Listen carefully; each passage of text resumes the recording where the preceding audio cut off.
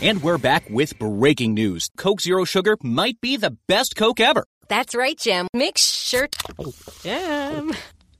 Ooh, yes, this tastes like the best Coke ever to me. We're on the air. I need to try it first. With zero sugar and refreshingly delicious, is Coca-Cola Zero Sugar the best Coke ever? Pick some up at Hy-Vee today.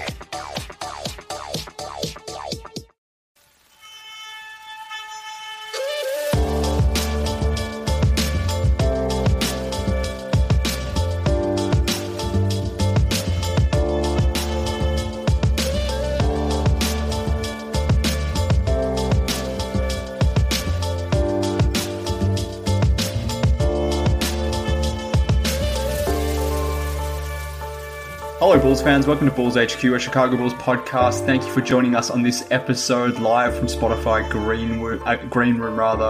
I'm Mark K from Australia and he's Will the Goat Gottlieb. Will, how are you, sir? You know, I've been better. We were just chatting before hitting record here, and I can't really decide how serious I'm taking this game. It was really just 24 terrible minutes of basketball, but I'm going back and forth, hoping that by the end of this podcast, I will be off the ledge. Well, they played what, 30 really good minutes of basketball, halfway up until the third quarter. We're obviously recording this straight after the Nets game if you haven't caught on, but yeah, 30 minutes of good basketball, obviously not enough, and then KD and Harden went absolutely berserk in the third quarter, and that was pretty much the game, and the Bulls had absolutely no response at all, and maybe let go of the rope if we want to use an old Tibbs coin there. But look, I'm not mad. But having said that, I'm sort of oscillating between not being mad and trying to be zen about this whole thing, but then also going full crazy on these dopes who are having a field day at the moment, suggesting that this is, for whatever reason, some type of reflection about the difference between the Bulls and the Nets and how this one singular game is essentially determining where the East will ultimately, I guess, end up, despite the fact that the Bulls coming into this game had already beaten the Nets twice. So, I don't know. Maybe as we go through the podcast, you'll spur me on and I'll get mad again later. But at the moment, I'm trying to be Phil Jackson about this. Yeah, I think it's frustrating, and I can see why people would be upset. Obviously, you want to win these games, right? That's very baseline. You want to be able to compete at a high level against the best teams. And when the Bulls played the Nets in the past, they were down Kyrie at least, and I think Harden in one of those two games. Obviously, they got just walloped by the Warriors back in November, which a game I was at in person, and it's always fun to watch Steph Curry drop 40 in real life, but a little less fun when it's against your home team. So it is, I would say, a little concerning that the teams that they're playing or that are, top of the league, they haven't been quite as competitive with. But I think to your point, they did play a solid 24 to 30-ish minutes of pretty competitive basketball in the first half, and I think there's some positive takeaways there. Obviously, I think let go of the rope is a good way to say it. The second half was just they gave up, which is fine when you're down 35. The Nets won the third quarter 39-19. They were already up 5 or so going into half. And when that happens, it's just kind of a gut punch. But I think we can zoom out and sort of rewind a little bit here. And just hit some news and notes. I think first and foremost, in minute 1 of the game, Derrick Jones Jr. was in transition and came down on his knee, which looked very ugly if you saw the replay. But I don't want to make any assumptions, but that did not look good, and I would not be surprised if he missed some time. Obviously, the Bulls are still without Caruso, Javonte Green, and Patrick Williams. So the depth is hurting. We saw a lot of McKinney. We saw some Troy Brown, but that was a big piece of news coming out of that game. Anything else we need to hit on there? No, I think that's key because and it kind of justifies why I'm not why I'm not super mad about this whole thing. The Bulls when healthy, their defense is set up to defend the Nets pretty well. And as Salim sort of mentions here in the discussion here on Spotify Greenroom, like the Bulls losing their backup to their backup power forward wasn't an ideal start to the game. Like, it literally happened within the first few seconds of the game. Like, he was the one that was going to draw the Kevin Durant matchup. And then when he has to come out because it looks like a hyperextended knee, I'm speculating as to what it is, but that's kind of what it looked like. But it didn't look good nonetheless. But like when he comes out and you have to throw in Alfonso McKinney, who, you know, until recently was a hardship 10-day guy. Like, ultimately McKinney is going to be playing any real minutes. He's a third string guy, and you're putting him up against Kevin Durant. Like, why are we surprised that Kevin Durant goes off? Similarly, like, you're out with Caruso. Like, Caruso is going to grab one of Kyrie or Harden, probably Harden, I'm assuming. Maybe he's guarding Durant. Who knows? But even away from Caruso, like, you don't have Javonte Green, and I think that matters. So there's, you know, I had a lot of people coming at me and saying that, you know, the Nets were starting 2 rookies and the Bulls can't necessarily complain about, you know, the lack of players that they were missing. But, you know, fair enough. But at the same time, like the players that the Bulls were missing were the guys that were directly guarding, you know, a Durant or a Harden or a Kyrie Irving. Whereas, you know, the Nets missing whoever their starting center is, LaMarcus Aldridge, like him being out doesn't necessarily cripple their defense or change maybe the scope of what they can be on defense. And similarly with like Kessler Edwards guarding Levine or something like that, who else are they going to put out there? Is Joe Harris really changing their defense from that standpoint? So I don't know. I thought the Bulls being without those guys was quite critical, and I'm not entirely sure rather that I'm not entirely surprised that they dropped this game, because I mean the defense had already been trending to being quite average without Caruso and without Javonte, so I'm not surprised they lost this. The Nets are obviously really damn good. Am I a bit disappointed, obviously, in the way that second half turned out? Yeah, for sure. But it's one damn game. And if there's one thing that annoys me about sports takes, sports culture, sports narratives, and all that sort of nonsense is the way people react to one loss and want to make a holistic narrative about one singular game. That's what annoys me, I suppose. And that's why I'm maybe starting to get annoyed as I'm talking about this now. And I think that's fair. I think also, you know, if you just look at like some of the shot making, like we know Kyrie, Harden, Durant, those guys are going to like make really tough shots. But as a whole, like the team shot 53% on threes. Patty Mills was 6 of 8.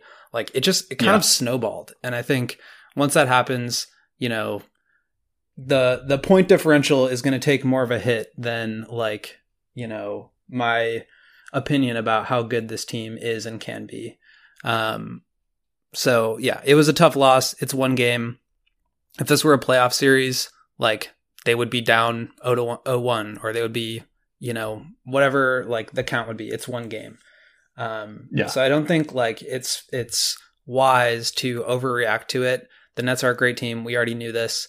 You're not going to like sweep the Brooklyn Nets team when they're fully healthy. It's just not going to happen. So I do think there are some interesting takeaways that they'll have to like address in the film for next time they play. But I do think, just going back to your point about the defense, the trend downward there is definitely concerning me a little bit, more so than like the raw point outcome of this game. Yeah, look, I would be more concerned if they had their entire squad. That's when I would be concerned. But you know, when you're out without Caruso, when you're out with Javonte Green, 2 guys who are fundamentally important to the defense, and not only the defense and the structure of the defense itself, but also helping to take away some of the miscues that, you know, Vooch, Levine, DeRozan have on defense as well. Like it's a twofold impact from that standpoint. So to be without those guys hurts more generally, but specifically against this Nets team that has their 3 best players being 3 perimeter guys, to be without Javonte, who would have got one of these guys, whether it was Durant or Harden or Kyrie, and then obviously Caruso, like it does matter. So I guess and this is me maybe just talking myself into it and maybe trying to subconsciously not get too concerned with it, but like, had the defense been slipping with Javonte, with Caruso, now with Derek Jones Jr. Out as well. Like if they were all playing and the defense was sliding and they were regressing from that standpoint, then I would be concerned. But when you have personnel out and it's key guys that would have drawn the key matchups, and we're forcing McKinney to guard Durant, or we're forcing Io, who has been great this season, but you're forcing him to sort of guard a Harden or a Kyrie and to step up in that depth type sort of thing. Like, I guess I'm not surprised by the outcome in that sense. Like I said before, I'm annoyed. It's a little bit embarrassing. The first real big TV game in a long time, and it felt good, like I said, for 30 minutes, and then the last 18 were complete nonsense. But at the same time, I don't want to jump over the ledge over it. Like, I think the defense will be fine. So I'm looking at Cleaning the Glass right now, which has the offense and defensive efficiency over the last 2 weeks. And the Bulls are 13th in offense at 113.7 points per 100 and 20th in defense, 114.1. I'm not sure if that has been updated with tonight's outcome. But I mean, given that they're, I think a top 10 defense, on the season on a whole, obviously, like, that slide is something to keep an eye out for. I definitely agree that, when you remove Lonzo's only been back for a few games, Caruso's been missing for a long time. Like, I think a lot of teams their defense is built around like their big man being able to contain and like funneling dribble penetration into their big man. Like, I think the best example of it is the Jazz, where like basically they just run you off the 3-point line and Gobert cleans up the trash. And I think the Bulls are structured a little bit differently, where like their two defensive anchors are their point of attack defenders. And I don't think there are very many teams who operate that way. And so when you remove them from the equation, it becomes a little bit hard to even like believe what you're seeing, because it's like, if you were to remove DeMar DeRozan from the offense, like obviously they would look a lot different. I'm not saying that like, Caruso is as good as DeMar, but I think in terms of like schematics and how the Bulls want to operate, like losing one of their two most important defensive players is obviously going to change who they are. They also like rely a ton on turning over opponents. The Nets had 9 turnovers tonight. They just like couldn't get their hand in the passing lanes at all. They only had 9 fast break points, which is like really low for the Bulls. So I just think that they were kind of like neutered, for lack of a better term, by not being able to create offense through defense, which is something that they usually hang their hat on. And then also just like I mentioned before, that snowball effect of like, okay, now KD's got 3 of 4 on threes and Harden's 5 of 8 and Patty Mills is 6 of 8. Like it takes a toll and kind of cascades from there. Yeah, and I guess this is the funny part to me. Like, Kyrie wasn't even good, and maybe that's one reason to be concerned. He really like, wasn't. I don't think he hit a shot until like the end of the first half, or maybe the start of the second. Yeah.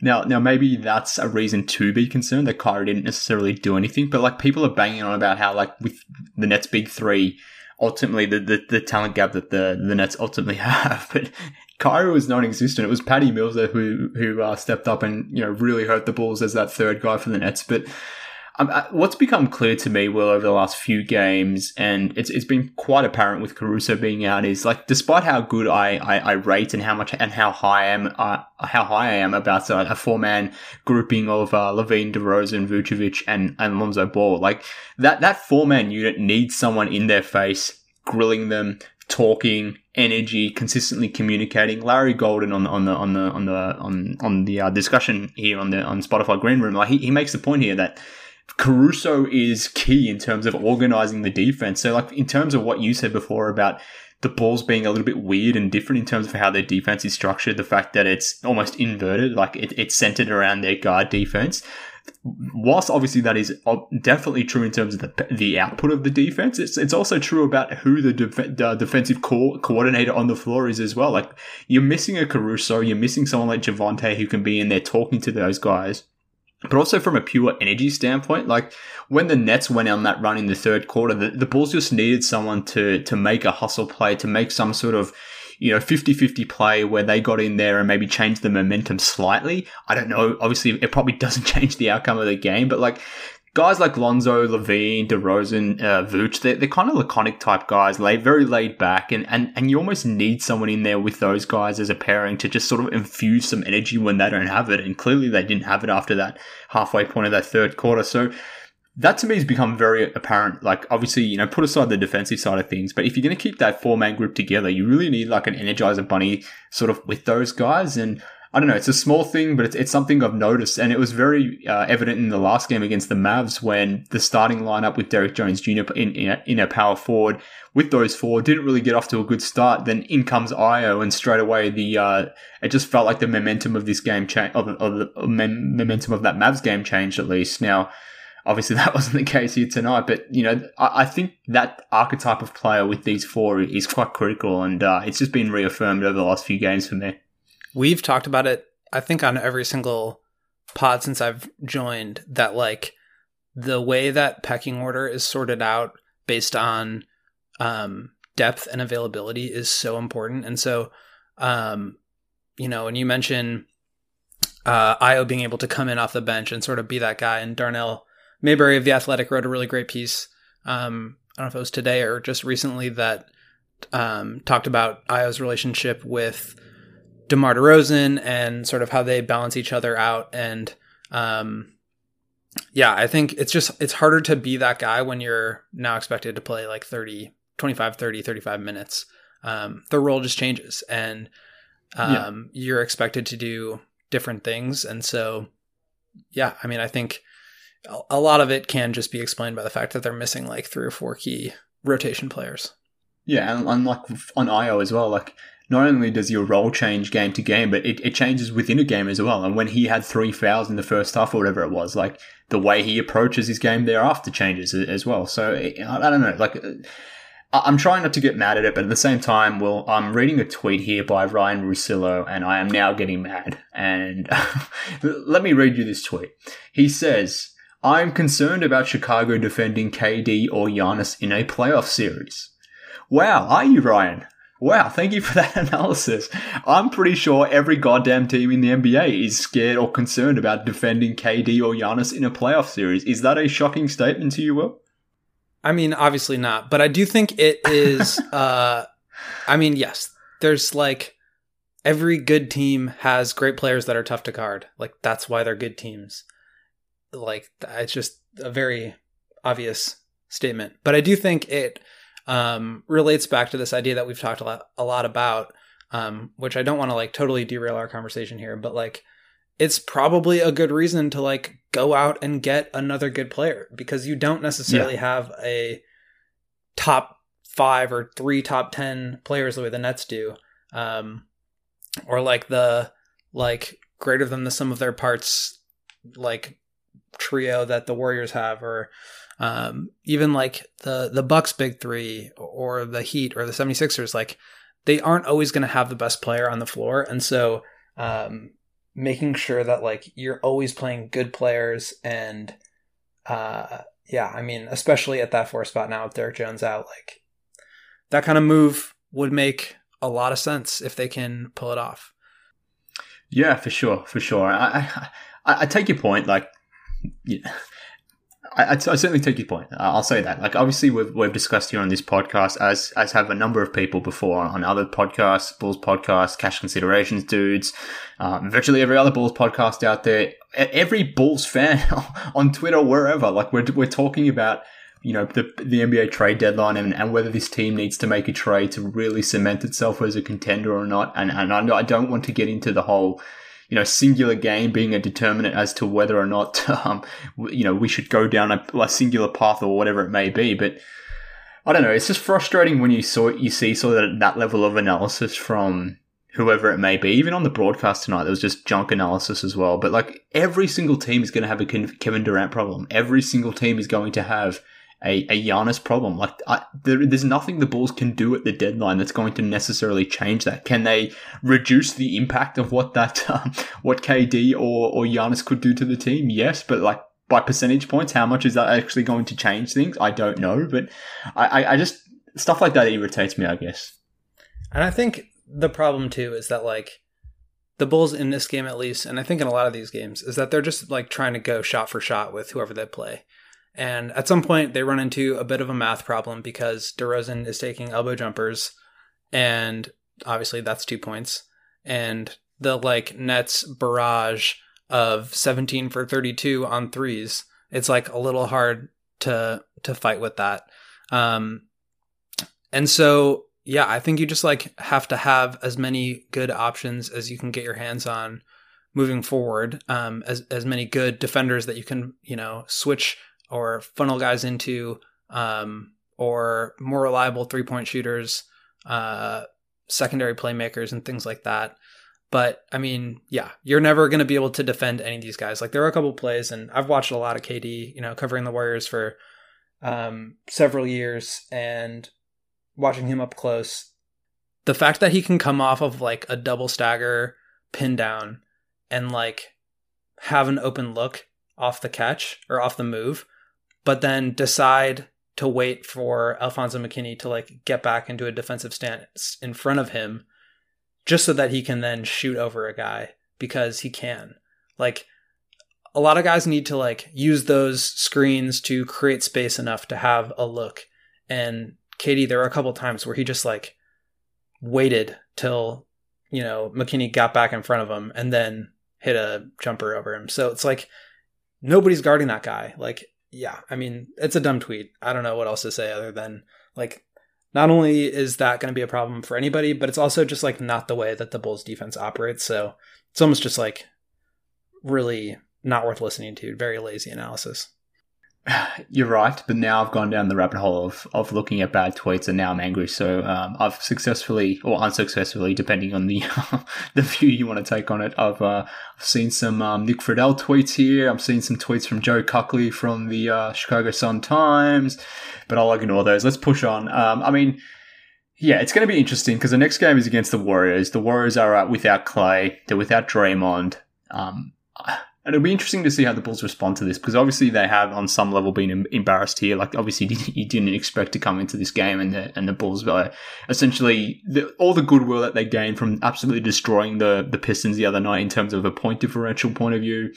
Like that, the majority of that went out the window against the Nets here. But like, I'm assuming they're going to come back and be a little bit more, I don't know what the right word for it is, but I'm assuming they're going to come out and hopefully tear up the Warriors, who, they haven't necessarily been playing that well of late either. Like their offense has really started to stall, and they really needed Clay to come back. Clay's not playing, Draymond's not playing, as I mentioned before, so it's just going to be Steph. And when it was essentially just Steph and Draymond, their offense really started to falter to the point where that was sort of falling down to the bottom 10 in terms of offense. But you didn't really hear about, I don't know, that narrative didn't necessarily exist because Clay was coming back, and I guess that was a talking point. But I don't know, it's just funny how that stuff goes ignored. People talk about the Warriors as a real championship contender and a real threat, but here we are after a Bulls losing to the Nets here, that after one singular game where KD just, does Kevin Durant things that, for whatever reason now the Bulls aren't in the league of the Nets, according to certain people. So it's certain things like that just irritate me. I'm expecting the Bulls to come out and to play much better against the Warriors. And I don't know how you feel about it, Will. Like, would you have rather played the Warriors full strength with Clay and Draymond? Maybe your answer before and after the Nets game may have been different, but would you have preferred to face the Warriors full strength, especially after this loss now? Absolutely. I would love, like, you want to be able to like test yourself and like see not only like how you compare with the top teams in the league, but like how do you respond from sort of a beatdown like this? So yeah, I think it's sort of a missed opportunity, but it's also still a really good team. They are very well coached. They run their system incredibly well, and they have guys who can step in and play different roles. So I'm not like writing this one off as a W just yet. I think also like they I don't think they've like won one of these national TV games yet. So I would like to see them like come out and make a statement. But at the end of the day, like, to just going back to what you were just saying, like it's sort of a track record thing. Like, obviously people are going to believe in the Nets because they have a bunch of super talented guys that have been there and done that, and they work together, and they are like sort of on paper sort of an unstoppable force. And people believe in Steph, Clay, and Draymond and Steve Kerr because they went to 4 finals or 5 finals or whatever it was, and they have a track record. And the Bulls are like, their track record right now is like DeRozan is like the guy who's like good in the regular season, but like fails in the playoffs. And Zach LaVine is the empty calorie scorer who's not good enough to be like, these are still their reputations until they change them. So I think the Bulls are going to have these sorts of question marks after every loss. And they're going to have losses. And that's why it's important that you rack off 9 straight wins and start to like get a little bit of a buffer in the standings, because they're still in first. Yeah, completely agree. And every team is going to lose to teams that they shouldn't. Now, you would hope the Bulls would beat the Nets, and they have already beaten the Nets twice this season, so that's why I'm not overly concerned. But like the Nets, literally earlier in the week, they lost to the Blazers. The Blazers were without Damian Lillard and CJ McCollum, and the Nets, they didn't have Harden in that game, but they had Durant and Kyrie, and they lost that game. So, teams will lose games, I guess, is the point. So maybe Nick Friedel can remember that at a later point. But again, I'm going down that path again, but I'll step out of it. Maybe we can move on. Let's talk about some trading stuff. We sort of alluded to it before around, whether the Bulls need to make a move or not, whether a game like this maybe is a reflection of that or not, or, more holistically, this is something the Bulls should be thinking about regardless. But I don't know, there was a report going around from Mike Scotto, if I'm not mistaken, around the Bulls being willing to trade Coby, but not necessarily being willing to trade Patrick Williams. I thought I'd get your thoughts on that as to, the credibility of that report, if you think there's any legs to it, and if there is, does that thinking make sense to you? Okay, so with the exception of Lonzo being traded for, or signed and trade, at the free agency opening this past year, every single move that AK has made has been like real G's move in silence. Like nothing leaks. And so I'm not sure that like a Mike Scotto report is gonna make me lean one way or another about it. Like maybe, but it's not Woj, it's not Shams, and it's not news. So I can see them being very attached to Pat. But as we've talked about, like AK is not afraid to pull the trigger. He is a dude who knows what he wants and wants to win. And they've reserved some of these like younger assets, as in Coby and Pat, and you either try to develop them into being contributors to like match and maximize the current window, or you trade them. I think in terms of where the roster stands right now and like what the weakness and gaps are, obviously the 4 position is the biggest need right now. I think just from like a depth chart perspective, you've got Lonzo, Caruso, Zach, DeMar as sort of like backcourt ball handler types. Obviously, like most of those guys can play together. And in fact, we will probably see a ton of minutes where they are all playing together. But the 4 spot is really, I think, where they need to upgrade, obviously. And it's probably going to take more than like a gunner shooting guard off the bench to be able to upgrade that spot. Who knows? Like maybe the Kings are like, yeah, we'll just give away Harrison Barnes or something for Coby. But I don't think it's realistic to think that you're going to get a good player in return for like not as good a player, like straight up. It's not how it works. I do think there's a ton of value in a player like Coby on the Bulls, where you have somebody who can come in, play alongside most of the 4 guys that I just mentioned, and be sort of a gunner. But I think you can also find those guys like relatively cheaply or like some version of it, maybe that's even more reliable than Coby. Like Coby is on an absolute heater over his last 2 weeks, and it's like made everybody forget about, 15 days ago when they like wanted his head and he couldn't make a shot and he, gives up backdoor layups and all these things. He's super hot and super cold. Like it just is what it is. So they do need somebody who can do that. And if Coby can be that guy and get hot at the right time, that's awesome. But he's been so volatile that it's hard to like say, yeah, he'll get hot when the playoffs start, because you just have no idea. Yeah, I definitely agree with your assessment there. But I mean, we're at a point in this season where the Bulls are going to get more value out of Coby White on the court than they are Patrick Williams, and that's even if Patrick Williams comes back. And I don't know why people are assuming this, but in the event that Pat does come back, like why?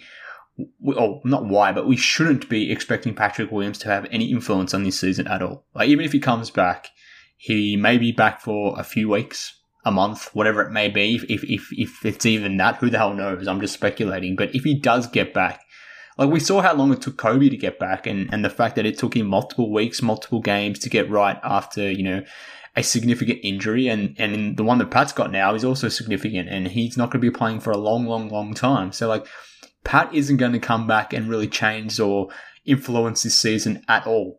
So to me, that's key. Like if you can have, if you can swing a trade where you can throw away Coby and some other piece like Troy Brown Jr. and a first round pick, that Portland pick, which won't be coming to the Bulls this season, it doesn't seem, with Dame going out for 6 to 8 weeks now after he's having his surgery here. So it doesn't seem like the Bulls are going to be able to get anything, or they won't be getting that Portland pick, I'm assuming. I don't know if you compare that up with Coby and TBJ and that can, add up to $11-12 million in outgoing salary, and somehow that nets you a power forward that we're discussing. Like if you can do that, fine. And if you can have Javonte on the bench, Derrick Jones Jr. on the bench, and Patrick Williams coming back, and you don't really have to rely on him, like that would be perfect. But you have to give up something to get something at some point. So I just keep coming back to the fact that if this is the season the Bulls have to go in, because who the hell knows what DeRozan's going to be like next season. Same with Vucevic, they're 31, 32 years of age.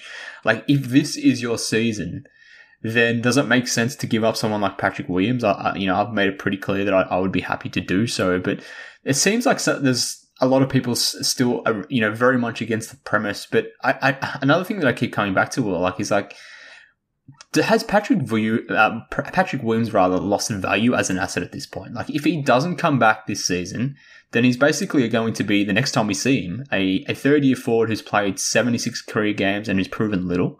Or if he does come back, he's going to be a second-year player who's only played a handful of games this season, who will probably look worse than he did at the start of this, season, where he looked really bad in his first 5 games. So, like, I can't imagine Patrick Williams' value right now is actually quite high as an asset. Like, maybe I'm wrong in that. Maybe other teams still believe in the fact that, someone with his size and his potential abilities, that he can be, someone that does have a lot of value or carries a lot of value. But to me, at least, I think he's actually lost a lot of value as an asset this season.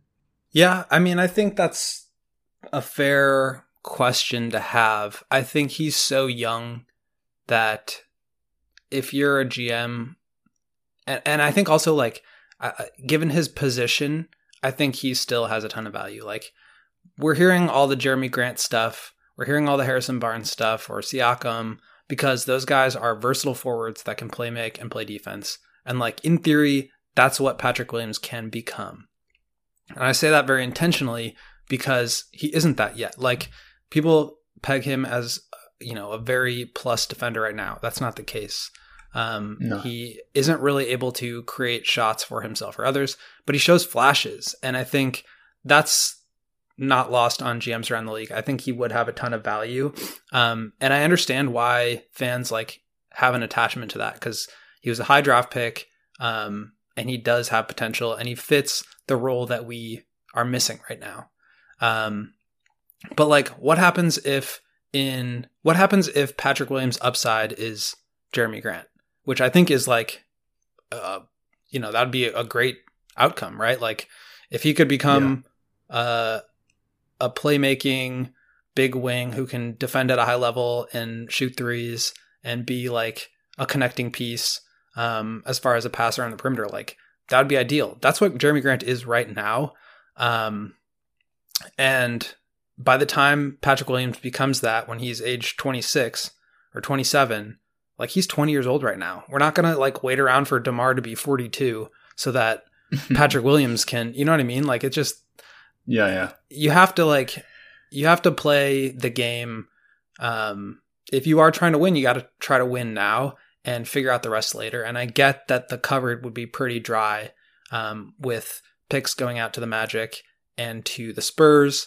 And without Pat or Coby, you pretty much are just like, you have the roster that you have. However, the roster that you have has a 26-year-old Zach LaVine and a 24-year-old Lonzo Ball and a 25-year-old Alex Caruso. Like, it's not like this team is going to suck in 3 years. And if anything, like, I believe that AK will find a way to like be competitive, because basically the roster that he had was like a 28-win team that had parts that he flipped the entire team. So I wouldn't be too worried about like not being able to come back and win in the future. But going back to your original question, is I do think Patrick Williams has value as an asset. I think teams would be crazy to not want him just given what he could be, but those teams are also going to have to be patient because, to your point, he's not really going to help you now, and that's what the Bulls need.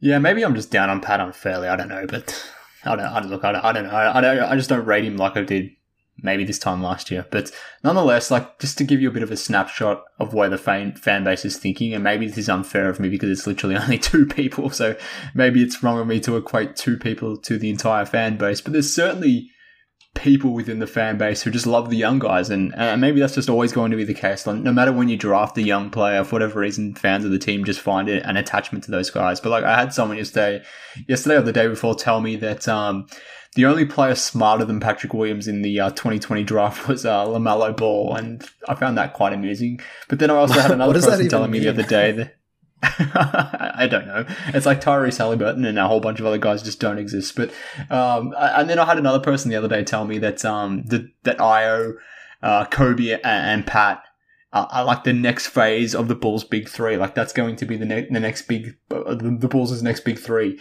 And I guess if you add Lonzo and LaVine on that, then there you go. There's an amazing team there. So, I mean, if you have that mindset, if you have that belief, then I can understand why you don't want to trade those guys for someone like Jeremy Grant or Harrison Barnes, who a lot of people probably haven't watched since he has left the Golden State Warriors.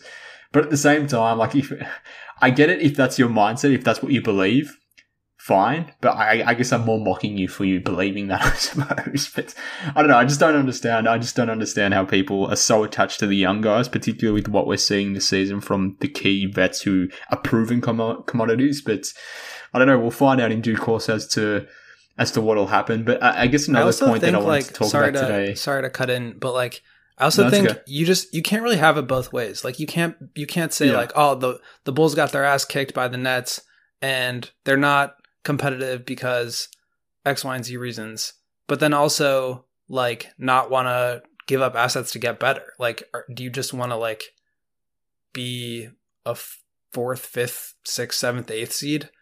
Like, no, nobody wants to do that. So you got to like make up your mind. And I think at the end of the day, it's very difficult to like develop young guys and also compete at the same time. We've found this out the hard way over the last couple of years. But we're doing a pretty good job of that right now. And it's not like we're never going to have picks again. Like, if anything, AK has shown that he's forward thinking in the draft.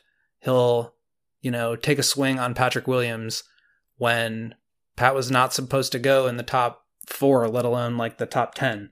And he drafted Io at 38 or whatever it was. Like, we'll be able to bring in young players. They still have the Blazers pick, which obviously won't convey this year. And then they'll have their own pick this year. They'll have their own pick after in 24. So they'll have picks. Like, we'll be able to get young players. Yeah. I get the attachment, but if you want to win now, you have to make that sacrifice. Yeah, for sure. And look, I don't care what people feel about Vucevic, and boy, have the Vucevic takes been flying over the last week or so, and I won't get into that because that, again, annoys me. But, I still maintain, despite me being a Wendell stan, that they didn't really give up much for Vooch. Like, you gave up a third-year player that most of the fan base were over at this point, and 2 future first-round picks. Now, if it comes to the point where in a year or two, Patrick Williams is trending in the same way that Lowry was or Wendell was, and you're prepared to attach a couple future first-round picks to him, then, in the years that DeRozan and Vooch are gone, then to your point, you can re-up this team around LaVine, Lonzo, or whoever it may be, and get in another star in the same way that they did with Vooch. Like, so long as you're prepared to give things up, then you can make things happen in the NBA. Jokic. I guess the only issue was coming in 23, so they'll be able to. Well, yeah, I mean that's the. that's the grand plan, obviously, clearly, but nonetheless, I guess what's going to be interesting over the next month is just seeing how the rest of the league reacts as to where they fit on standings, where their particular teams are. I sort of loosely mentioned the Blazers before, with the Bulls maybe not getting their pick in 2022 because Dane's going to be out for the next 6 to 8 weeks. I'm assuming that's going to shore up their tank to a degree. But similarly with a team like the Clippers, for example, who already are without Kawhi for most of the season, if not all of the season, who knows when Paul George is coming back. I believe Jake Fisher had a report that the Clippers may entertain a fire sale of sorts. So it'll be interesting to see if they become sellers at the deadline, and if they do, well, is there anyone on that Clippers squad that you would be interested in maybe the Bulls going after? We've obviously talked about Jeremy Grant and Harrison Barnes ad nauseum at this point, but maybe there'll be other candidates that open up towards the trade deadline. Is there anyone on the Clippers that tickles your fancy? Yeah, I definitely think over the next... So the trade deadline is February 10. It's January 12th now. Teams will sort of find more of where they're going to be in the standings, and maybe Paul George gets injured for the year and the Clippers try to make a fire sale, or Dame goes down with an abdominal injury that requires surgery. There are definitely going to be teams that try to sell off parts. I think on the Clippers, I would love Nick Batum. I think he's a big wing who can pass, shoot. He's old, but I think can still defend at a high enough level, especially in a more help-heavy scheme, where he wouldn't necessarily have to be the point of attack guy in the way that the Bulls run their defense. I think he'd be ideal, but they also have Marcus Morris, who's making $15 million. It would be a little bit tricky to figure out money there, and Serge Ibaka, who I think is a little washed, but he's only making $9 million. Yeah. He's an expiring. You also have the Blazers, and Chris Emerson mentioned this in our chat this afternoon, because the idea of just having gotten Larry Nance back for Markkanen instead of Derek Jones and the Blazers pick has always sort of intrigued me. But he made the point that maybe AK was worried about having to give up a first round pick in the tampering investigation. So I get that, but nonetheless, Larry Nance is high on my list of targets. And then Torrey Craig has made his rounds on Twitter. I've been super high on that idea. So some lower level options that I think could really help the team at that combo forward position, pass, play, make, shoot, defend sort of guys, that can be kind of fiery. I think the Bulls really need that, especially without Javonte in the lineup. I don't think I could ever get to the point where I could root for a Morris brother on a Bulls team. I don't think I could mentally get there. It would be a challenge for sure.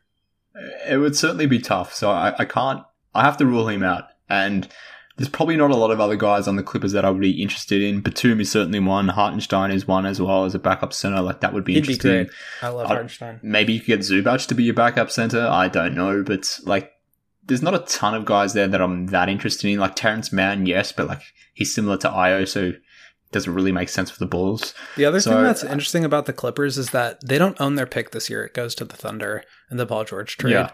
And Kawhi's obviously out. So obviously they're not going to be a very good team, but I don't really see why, unless they get picks back, it doesn't really make sense that they would sell off pieces to try to get worse. So they'll obviously require younger players on better contracts and or picks. The Bulls have all those things, but it is just kind of a curious situation with them. That or it's a cash thing. Like if for whatever reason Barmer just doesn't want to pay tax because you're not going to be a real team, you're not going to contend for anything, and you're fitting a huge bill this year, and maybe that'll be part of the calculus for a repeater's tax in years to come, sort of thing. So maybe that's part of it as well. But yeah, look, I love the idea of Larry Nance, but I mean, what are you getting up to get Larry Nance? Like, they're not going to give you Derek Jones. Derek Jones for Larry Nance isn't going to work. Are you going to trade Coby for Larry Nance? I probably wouldn't even do that, to be honest with you, at this point, because Coby has a role. Like, that bench unit needs his scoring. If you take that off, whilst I would love to add Larry Nance to the bench, like, I don't know. I think you need Coby in that instance. But, I mean, would they take Troy Brown Jr. and maybe their pick back, or I don't know what it looks like, something else? But it would be tough to kind of make that money work as well, because he's sort of got that mid-sized contract, which the Bulls don't really have a lot of players, earning that type of money. The only guy that really makes $9-10 sort of $1 million in money is Derek Jones Jr., which, again, they're not going to take him back. So that doesn't really make sense. So, I love the idea of Larry Nance, but I don't think it's feasible. Yeah, I think it would have to be a 3-team trade where the Blazers get Troy Brown and somebody from a third team. The Bulls get Nance and then send somebody else to the third team. But it's tricky. And I think the Bulls don't have a ton of, unless they were to like really blow it up and move Vooch, which I think, at least I don't want to speak for you, but for me, I think I'm past that idea. I don't think that would be smart. Never really did. But they don't have a ton of like movable salary to bring back another super high level player. So putting the puzzle pieces together is going to be a bit of a challenge. Yeah, it's going to be interesting. So we've got a question here from Salim Sudawala. Salim from Ghouls Gold. He's on the chat here. He asks, have we sort of maybe undervalued or underrated Troy Brown Jr. as an asset? And to be fair, Troy Brown Jr. has been playing really well over the last sort of 5 to 10 games. So are we underrating him as an asset, and is he someone that maybe could net you a Torrey Craig level type player? Like, I can't expect Troy Brown Jr. will get you your Harrison Barnes or your Jeremy Grant, sort of 1-for-1 type trade, but maybe he could be part of a package deal. But, as a singular piece, could he be someone that nets you something like a Torrey Craig level player, like a 7th or 8th guy in a rotation? Does that sort of make sense in terms of what we could maybe get back for Troy Brown Jr.? How do you feel about Troy Brown Jr.? Like, we haven't necessarily talked about him a lot on BullsHQ. Yeah, good question. And just before even digging into that, I know we've got a handful of people in the offstage area. If you want to raise your hand and come up on stage, you're more than welcome. I am not seeing speaker requests, so I think, Mark, you're managing those. But if you want to come up or you just have a question you want in the chat, we'll try to get to everything. I like Troy Brown. I liked him a lot in Washington. He showed a ton of playmaking chops. He is 6'7", long wingspan. Obviously, a very solid defender. He's getting a ton of steals lately and has been, defending. He had a couple of plays against Harden, which I thought he did pretty well. So he's playing at a good level, and he's only 22. I could see one of those teams taking the Garpax approach of getting younger and more athletic, could be interested in taking him on. He's, I believe, an expiring deal or a restricted free agent, so that could get tricky, but I definitely think he's like a young prospect that I would be interested in. Yeah, I guess that's where he's had his moments this season, to be fair, and like Salim noted, like he's been well of late, or been playing well of late, so maybe that gives him some value, but to be honest with you, I think his $5 million expiring contract is the main reason why Troy Brown Jr. would have value. Like, it's not like he has years left on his deal to the point where he can be, easily retained on certain years. If you trade for him, you're going to have to re-sign him to a new deal. Who the hell knows what that deal will look like? It probably won't exceed much more than $5 million, to be fair, could give him, the output of his career at this point. But I don't know, maybe someone will take a punt on him and get his bird rights, and maybe will want him in restricted free agency from that perspective. But look, I think he holds more value as an expiring contract than anything else, to be honest with you. So maybe I'm underrating Troy Brown Jr., Salim, but hopefully other NBA teams around the league are not doing so. Hopefully they, rate him quite highly to the point where you can maybe, ship him off to one of these teams that are going to be sellers, let's say, and the Bulls are buyers, and maybe that's one of the pieces that they could maybe exchange. That would be ideal. Justin Booker, though, on the chat, he says Troy Brown is trash. So I'm not sure if he does have a lot of value. Salim's telling us maybe that maybe we're undervaluing Troy Brown Jr. But then Justin here is saying Troy Brown is trash. So maybe it's somewhere in the middle. The truth is often in the middle. I mean, I think like if I'm taking money back, there's certainly worse projects to take on. Like he was for those who like love. You know, where was this guy drafted? He was like a first-round pick, middle of the first-round pick. He's athletic. He's long. He's shooting the three ball at a higher level this year. He can pass a little bit. He can get some steals. Like, he's 22. I don't know. I mean, he's not like Patrick Williams level asset, but he's not like, I don't know. I wouldn't call him trash, Justin. Sorry. Fair enough. Look, I'm not a big Troy Brown Jr. fan, to be honest with you. Let's use his $5 million and bring something else in. Torrey Craig, I believe, earns $5 million as well. So it kind of makes sense there from a salary point of view. But look, I'm not sure if you have any other crazy trades, Will, that we need to discuss here. Like, we're getting closer to the deadline, so I'm assuming that we'll be able to doctor up some things over, the coming weeks. And as news sorts of drops, maybe there'll be new reports linking, I guess, the Bulls to teams, but probably not. Like, going back to what we sort of talked about before when we started this conversation, like, I just don't believe any reports that do or don't link the Bulls to specific deals. Like, whether the Bulls are excluded from a trade, like, there was a report from Shams earlier the week about Jeremy Grant and teams interested in him. Chicago wasn't one of those teams. I wasn't concerned that they weren't one of those teams linked to Jeremy Grant. But similarly, like, when you see reports from someone, whoever it may be, saying that the Bulls are, keen on keeping Pat, but maybe willing to trade Coby, again, I don't necessarily put much stock into that as well, because to be fair, like, when AK speaks on the airwaves, which is very rarely, like, even when he does, though, like, he says a lot, but doesn't really say anything of note. But beyond that as well, like, I just don't think there's a lot of reporters connected to him to the point where he would actually, or, where they would know exactly what the Bulls are thinking, what they're going to say or prepared to do at the deadline, sort of thing. So, from that standpoint, I don't know if there's going to be much that we actually learn before it actually happens, which you mentioned before. So a lot of this is kind of elementary, to be fair. It's just going to be us speculating over the next few weeks, wondering what's going to happen, if anything's going to happen. Yeah, I might just go like full Bill Simmons and tweet out a bunch of screenshots from Trade Machine, because it's fun and I like to do that, and stir up some. No one should go full Bill Simmons. That's too far. That's too far. But yeah, I mean, we'll see. I agree with you that, like, anything you hear is take it with a grain of salt. But I do think, regardless of Pat or Coby or whatever Blazers pick, like, I do think there will be a move, because they're too good right now to not try to improve. Yeah, I definitely agree. And, nothing that I saw tonight against the Nets has changed my opinion. If anything, it's sort of reaffirmed what I already thought, and this is the season to go for it.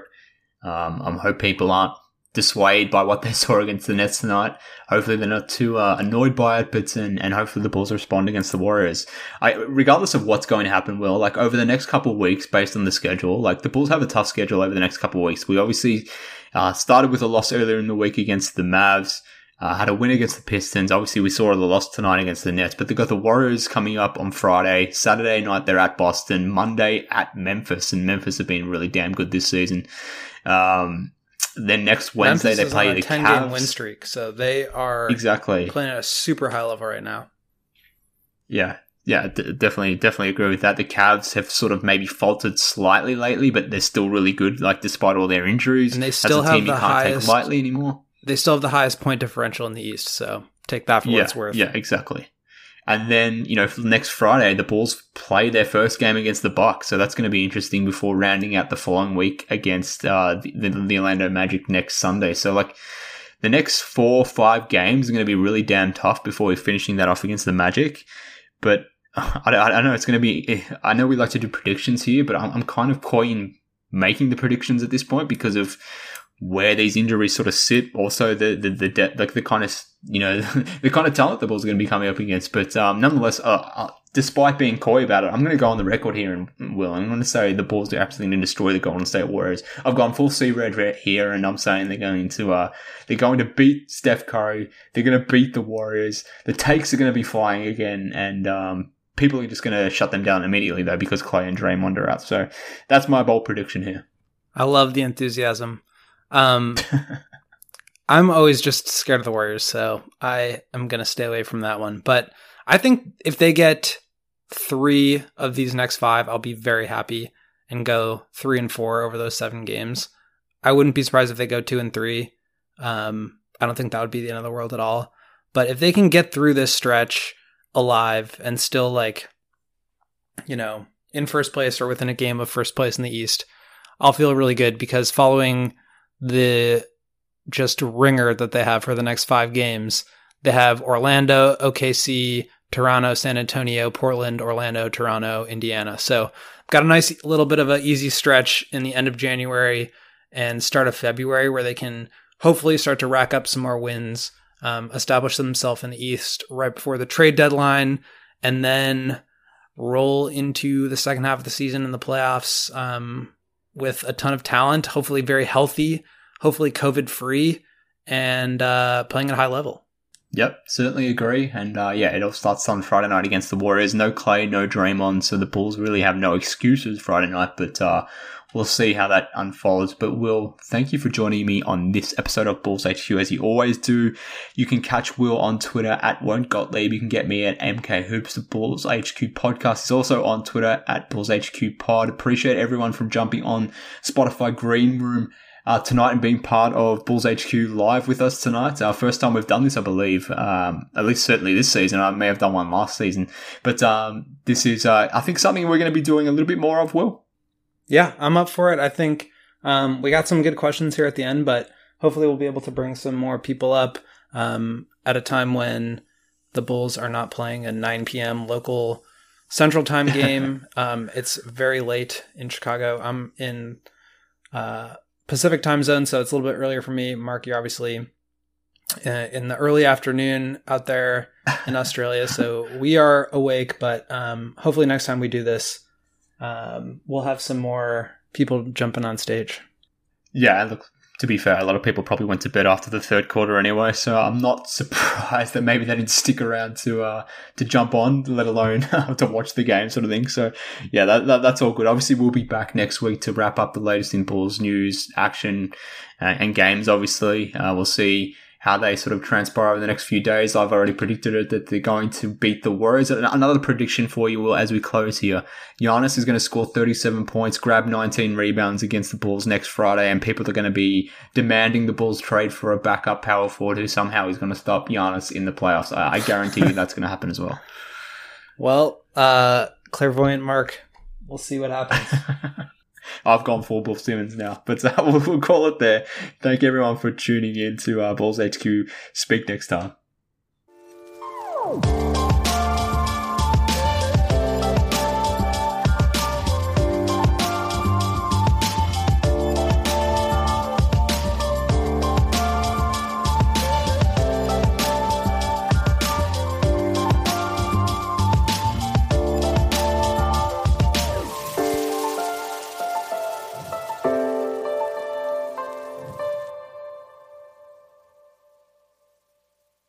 I'm Amira Rose Davis, historian and co-host of the sports podcast Burn It All Down. And now I'm hosting the new season of American Prodigy, all about Black girls in gymnastics. For the last 40 years, Black gymnasts have moved from the margins to the core of the sport and changed gymnastics along the way. Now, they tell their stories. You'll meet trailblazers like Diane Durham, superstars like Jordan Childs, and everyone in between. Listen to American Prodigies on Apple Podcasts, Spotify, Stitcher, or wherever you get your podcasts.